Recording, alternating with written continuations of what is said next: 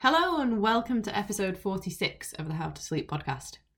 For some of you, one of the cruelest twists about your sleep issue will be the fact that your partner has been sleeping just fine the whole time that you've been struggling to sleep.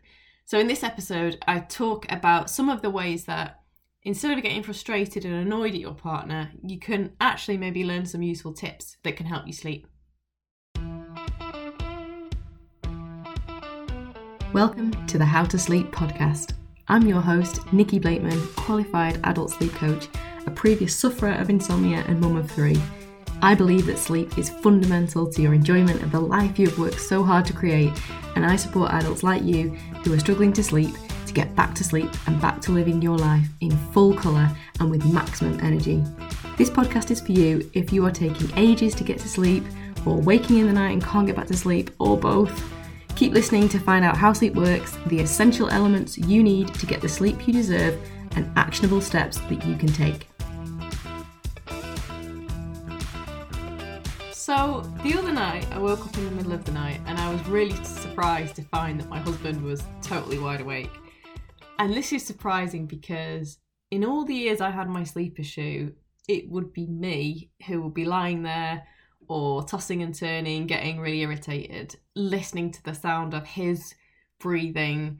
And when I would hear him breathing and the complete silence of the rest of the house, this just seemed to confirm the fact that everyone in the neighbourhood must be fast asleep except for me, that I was the oddball who couldn't sleep and everyone else was finding it the easiest thing in the world. Now, obviously, that's not the case, of course, but that's where my mind would take me in the middle of the night. And so when I woke up the other night to find that I'd been fast asleep and he was the one wide awake and thinking about stuff, it occurred to me that it might actually be the first time that's ever happened, or at least the last time that happened was so long ago I must have totally forgotten about it. And this reminded me of how common it is to be suffering when everyone around you just seems to sleep fine. So it gave me the idea for this week's podcast episode, and I want to talk to you about 3 things that you could learn from your partner if they're sleeping well and you're not. And what I mean by that is I want to talk about 3 characteristics of people whose thoughts are not keeping them awake at night. And often it is your own partner that can make a kind of excellent case study for you to learn from. So not always, but you might have this valuable resource really close to you. So I figured you may as well use it rather than just getting annoyed and irritated by them, as can so often happen. So the first characteristic that I see can be a subtle one, and it's the ability to stop or slow down or have better boundaries around when it's time for work or being busy and when it's time for rest and relaxation. So let me give you an example. If you think about your typical evening together as a couple, when you look closely, do you approach your evening differently to each other? So it could be that when your partner's done at work, they stop working and then they don't think about work again until the next day. While even though your working day has technically ended, maybe you're answering a few more emails or you're still thinking about work, or you're thinking about that meeting that's going to happen tomorrow. Or perhaps they sit down in the evening to relax, but you're still tackling jobs around the house, or you're trying to tick off one more item off of your to-do list. Sometimes it's even more subtle than this. So perhaps you're both sat relaxing in the evening and it appears that you're both just doing the same thing, but your partner is totally switched off, totally lost in the TV show, but you're getting distracted off into thoughts about what happened during the day, say. So that even though you appear to be, like I say, relaxing together, your mind is in fact still processing important stuff. So it's funny that as partners, you can have, on the face of it, very similar routines, but when you look a bit closer, it might be that you have a harder time sitting still or switching off from serious topics or letting the day end.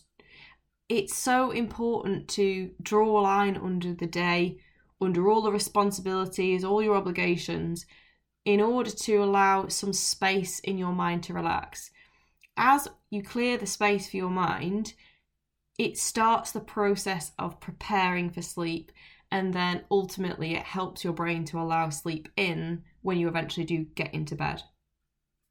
So linked to this, the second characteristic that I see in people whose thoughts don't keep them awake is the amount of time during the day that is spent in relaxation. So often that I find that people whose thoughts do keep them awake are very physically and mentally active people. And what I mean by this is, if you can identify with this, that you don't often sit still. You're always doing things or thinking about things. And you like that, you take pride in the fact that you're efficient with your time and you get lots of stuff done. And you don't like to be what you perceive to be lazy by having, spending too much time slobbing about. You want to be active, either physically up doing something or mentally doing something productive. And that makes you feel good. The flip side of that, though, is that you can keep your brain working and processing data, information processing all day, every day. And it becomes like a habit to keep going, to keep processing, to keep busy.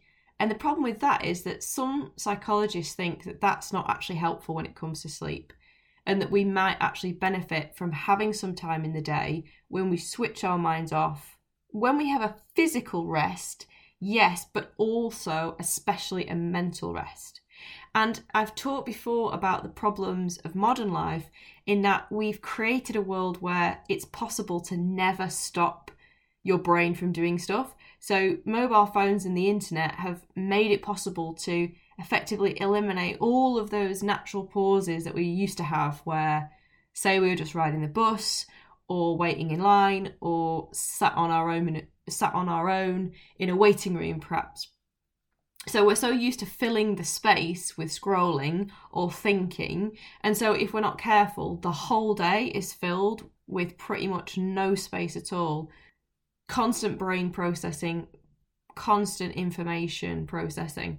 So for some couples, the difference, again, and it could be really subtle, is that one person is taking these small breaks through the day or has more opportunity for these small breaks.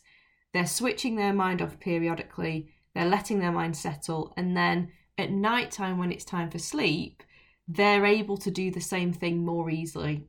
Let their mind come to a quiet place, rested, turned off from all that activity and all the thought, and then it's easier to allow sleep in. The final characteristic that you might see in your partner is that when they wake up in the middle of the night, they don't care. Now, this is such an obvious statement, but it can actually make a huge difference.